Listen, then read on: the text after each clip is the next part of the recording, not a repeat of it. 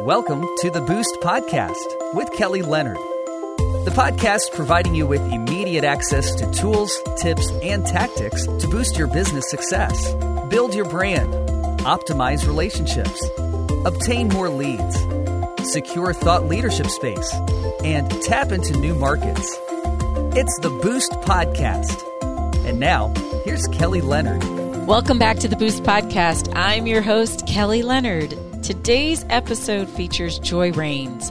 Joy is a speaker, author, and host of two podcasts, Mindfulness for Sales Professionals and Mindful 180. Joy's teaching inspires thousands of people worldwide to live productive lives through mindfulness. The part of Boost she addresses during our conversation is optimizing relationships through mindfulness. Strike a yoga pose and let's listen in. Hey, Joy, welcome to the Boost Podcast. Hey, Kelly, and thank you. I am delighted to be here. I am so excited to dig into this topic of mindfulness and just the impact that you're having around this work. So tell our listening audience a little bit more about you and the work that you do. Absolutely. Well, I will say I've had a very busy mind since I was about 5 years old. Uh-huh.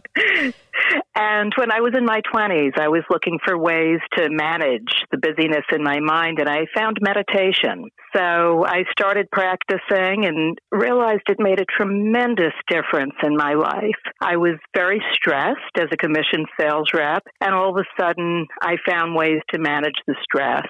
So I guess after about 10 or 15 years of practicing meditation, I decided to teach others. And really, what I'm about is giving people the simple explanations I wanted to find when I started. Because, Kelly, it took me so long to figure out what meditation was about. And I just wanted somebody to short circuit it for me and tell me exactly what to do. So that's what I hope to offer people through my books and through my podcast. Wow. So, Joy, is there a difference, or what is the difference? Because we hear mindfulness, then we hear meditation. Are they one and the same? Is mindfulness a form of meditation, or what? Explain that to us. Well, first, I'm so glad you asked that question because there is a difference and a lot of people aren't sure what the difference is. So mindfulness is awareness of the present moment, just as it is, without getting caught up in thoughts about the past or the future and without getting caught up in judgments and all the stuff that can create obstacles in your mind. Mm-hmm. Now, meditation is a technique that trains you to become mindful. Ah, okay. Yeah. So it's an exercise, really. It's a mental exercise where you exercise your brain. And meditation is not the only way you can become mindful. You know, you can become mindful when you're walking, noticing the soles of your feet as they connect with the ground, or you can be mindful when you wash your hands, noticing the temperature of the water, the feeling of the soap on your hands. But meditation is a terrific way to become mindful. It's a technique, and it's a proven technique. Okay, awesome. And so have you found in this day and age of constant, sort of 24-hour everything, it's difficult? Have you found that it's become more difficult to practice mindfulness just because it seems like we're being bombarded at every angle? Well, we are being bombarded at every angle, and I think you bring up a really good point there. So it becomes more challenging to set time aside if you have a very busy schedule. So what I recommend is trying to make mindfulness a habit in your life. In other words, if you wanted to try meditation, start out with 2 or 3 minutes, something really manageable where you can be successful, and do it at the same time every single day. Like maybe in the morning, I like to get up, brush my teeth. If I'm feeling brave, I'll weigh myself, and then I meditate right afterwards. Wow, gotcha. Very so that's cool. my habit. And if I don't have 15 or 20 minutes to meditate, I'll do it for 2 minutes. And I also think it's important, Kelly, for people to find ways to weave mindful moments into their day. You know, if you're at work and you're feeling overwhelmed, just take a minute to notice a breath moving in and out of your body, you know, noticing the coolness as you breathe in and the warmth as you breathe out. And even stopping to notice one or two breaths can help reset your mind.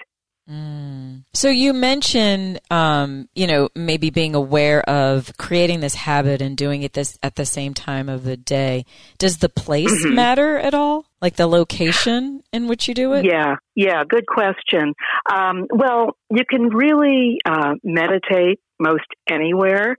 What I recommend is if people want to start a regular practice, to pick a place where they're going to meditate regularly.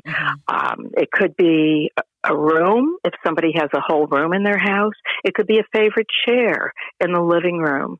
I know one person who made a little meditation room in the laundry room next to the dryer. And what happens is by meditating in this place continually, just by going to that place, your mind will begin to settle down because you know what you're supposed to do there. Nice. Yeah. In our office, we have it's called the Quiet Room, and then on Mondays we have Mindful Mondays, and so our COO will have these. She leads this meditation and mindfulness time of mindfulness for 30 minutes every Monday, and it's just this wonderful time and space. And it also, you think about working out with other people. You don't ever necessarily think of, especially at work, like meditating with people, but it's just this really cool community that comes together every week to just sort of get grounded to start the week. Wow, that's fabulous. That's fabulous that she's doing that too. And it really is something you can do in community. One app I'm on is the Insight Timer app. Yes, I love it. Love it. Yeah. And for folks who aren't familiar with it, it has 2 T's in the middle, Insight Timer. And there's about 3,000 meditation teachers on that app. I'm one of the 3,000. And there's people meditating all over the world. So you were talking about being in community in your Mindful Monday group. You can go on this app and see where people are meditating all over the world the same time that you're meditating. Wow. Now, and this is like an age-old tradition. So what do you think has happened to like stir this greater sort of sense of awareness and meditation? I mean, it's not like it's just something new that's on the scene, but it seems like more people are either accepting of it or gravitating towards it. Like, what do you think is causing this stir, I guess, around the importance of mindfulness and meditation? Yeah, good question, Kelly, because there is quite a stir, and it's something that's been around for thousands and thousands of years. And, I will say when I started meditating in the mid-'80s, people thought it was very weird and kind of woo-woo. It was very out there. And more it's becoming into the mainstream. So to speak to your question, why now? First of all, there's been a lot of scientific studies done on it, and it's shown that it actually can change the brain. So I think all those skeptics who, want to see the scientific evidence now see it. And I think that people in the workplace are looking for different solutions. They don't want to do things the same old way. They're looking to grow. They're looking to have their employees grow. And they realize that meditation and mindfulness is a way that can do that. And there's also a lot of well-known people who have taken up meditation. And I think that's certainly helped bring a lot of attention to the practice. Now, and when you say change the brain, like what do you mean exactly? Like what change in the brain? Well, there's actually a change in the gray matter of the brain because of meditation. I can't speak to this a lot because I'm not a science person, but there are studies that show there are changes in the gray matter, and there's also changes in the amygdala, which has to do with the stress response. So there's physical changes in that actually make people less stressed. Yeah. Awesome. So what do you say? I know you said like if finding even 2 minutes or just any amount of time, doing it regularly, creating this habit. If someone's listening in and they're new and they're sort of like, I don't know where to begin in this journey. What are some of the things outside of, pick a time, pick a place that people should be thinking about as they're going into meditation? Is there, when you talked about the woo-woo, a lot of us may be thinking of, the people that are sitting and it's like, what are some of the things that a person should be, like those best practices around how to really start this journey in this space of mindfulness and meditation? Yeah, and that's an important question because a lot of people hear about it, but they don't know where to start. Right. So if I could just mention my book and my podcast. I was going to ask you, of course. I was going to ask you because I did, I mentioned in the intro the fact that you are, the host of 2 podcasts. And so I would love to, since you brought it up, why don't you talk about the 2 different podcasts? And certainly if that's a great starting place for folks, feel free to direct them to those 2 venues. Yeah, absolutely. Well, I just launched this week Mindful 180, and it's a podcast for the beginning meditator. They've heard about it. They want to know where to start. And my hope is to offer the person who doesn't know a lot or who has tried it and says, I can't meditate. My hope is to offer that person tools that they can use to have a successful meditation practice. So you asked about best practices. I can't count how many times, Kelly, somebody says to me, I can't meditate because my mind doesn't stop. And yeah, I tell them, well, that's a meditation myth. Just as it's the nature of the heart to beat, it's the nature of the mind to churn out content. And meditation isn't about stopping that. And once people realize that, the practice becomes more accessible to them. My book, Meditation Illuminated: Simple Ways to Manage Your Busy Mind, is aimed for the person who would like to learn how to meditate. It takes them through that and gives them a simple path. Gotcha. So now Mindful 180, what's the significance of the 180? Well, to turn your life around, really. Ah, okay. Gotcha. Yes. Because meditation and mindfulness can be transformative for people. And I'll tell you why. People's minds are generally very busy. Like I said, it's the nature of the mind to think. And all this content of the mind cycles through. So I call this content stuff, which is an acronym for stories, thoughts, urges, frustrations, and feelings. And your stuff can create a lot of stress for you. It can create a lot of obstacles. Mark Twain said about feelings of anxiety, I'm an old man and I've known a great many troubles, most of which never happened. Yes. Right? Uh-huh. And I have a magnet at home that says, don't believe everything you think. Right.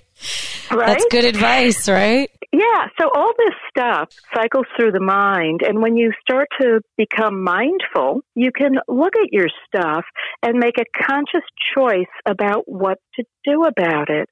So rather than reacting unconsciously, you can make a conscious decision.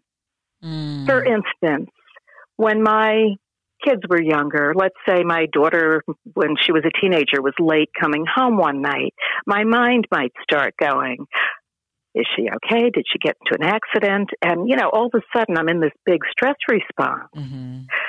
But all I know is she's late. I don't know anything else. Right. So when I become mindful of my stuff and the stories, I can step back and say, wait, I'm creating a story about this. I don't even know if it's true. Wow. So you said stories, thoughts, urges, frustrations, and feelings. Feelings. Okay, that's the one that I didn't get. Wow. Yeah. Wow. Yeah. And we all have a lot of stuff. We do. But you know what? Stuff is okay to have. It helps us navigate our way through life. But coming into consciousness of it allows us to make a choice about what we're going to do. Yeah, that's good. Yeah. And so the second podcast that you have, though, so you've got beginners, but then you have mindfulness for sales professionals, which you don't typically think of them, sort of mutually, or them coexisting, let's say. So tell us more about that particular podcast. Yeah. Well, I have been in sales my entire career. And I will say I love the sales profession. I think it's terrific. Mm-hmm. And I see it as a profession of service to your client. Mm-hmm. So it's not about me getting the sale. It's how can I serve the client and give the client the best outcome. Mm-hmm. Bringing mindfulness to the sales interaction can really help you build customer relations because you become aware of your stuff. Mm-hmm. You can get the stuff that's creating obstacles out of the way and really be present to the customer and the customer's needs. Mm. So I'm marrying these two things that I've been involved with for decades, mindfulness and sales. And just to have a little more fun with the sales podcast, I'm doing it with my husband, who's also been in sales his whole career. Wow. Right. And I mean, he sold himself to you and likewise, right? Yes, he did. And truthfully, Joy, the way that you described that mindfulness for sales professionals and the outcome of just having that greater connectedness and awareness of the needs of your customer, it almost feels like it's not necessarily specific to sales professionals. It's anyone that works with clients, it sounds like, could benefit from that, right? Absolutely. Business owners, entrepreneurs, really anybody with clients, as you say, because what happens a lot, Kelly, is somebody might be terrific at their craft, mm-hmm. but they don't know how to sell their craft. Yeah, nice. Now, and how long have you and your husband been hosting that podcast? We kicked it off at the end of August 2019. Wow. So we have about 25 episodes. Nice. We're publishing weekly. We're keeping the episodes super short mm-hmm. because salespeople typically don't have a lot of time. Right. So we have about a 3-minute conversation with each other on one point having to do with sales. Mm-hmm. And then I lead maybe a 3-minute guided meditation or visualization having to do with the subject. So the episodes are somewhere between 5 and 7 minutes. Nice. Beautiful. So, Joy, for anyone who's listening in and wants to either check out the podcast or any of the other services that you provide, what's the best way for people to circle back to you? Yeah, absolutely. Well, there's 2 websites. The sales one is mindfulsalespro.com. And then my website just for general mindfulness training is joyrains.com. The podcast for general mindfulness is Mindful 180. And the sales podcast is Mindfulness for Sales Professionals. And of course, people can find me on LinkedIn as well. Awesome. Well, Joy, this has been a pleasure just learning more about you and the awesome work that you do. Thank you so much for just the amazing ways that you're serving the business community and the community at large and just helping us to be more aware and mindful in our day-to-day interactions. Thank you so much. Thank you, Kelly. I appreciate it. Thanks again for tuning into the Boost podcast. I hope what you heard today will help you to build your brand, optimize relationships, obtain more leads, secure thought leadership space, and tap into new markets. If you liked what you heard, please don't forget to share the podcast with your family and your friends. And while you're at it, don't forget to like and subscribe to the podcast. For more information on me or any of the other services that we provide, feel free to head over to our website, kellytleonard.com. I look forward to catching up with you again on the next episode of the Boost Podcast.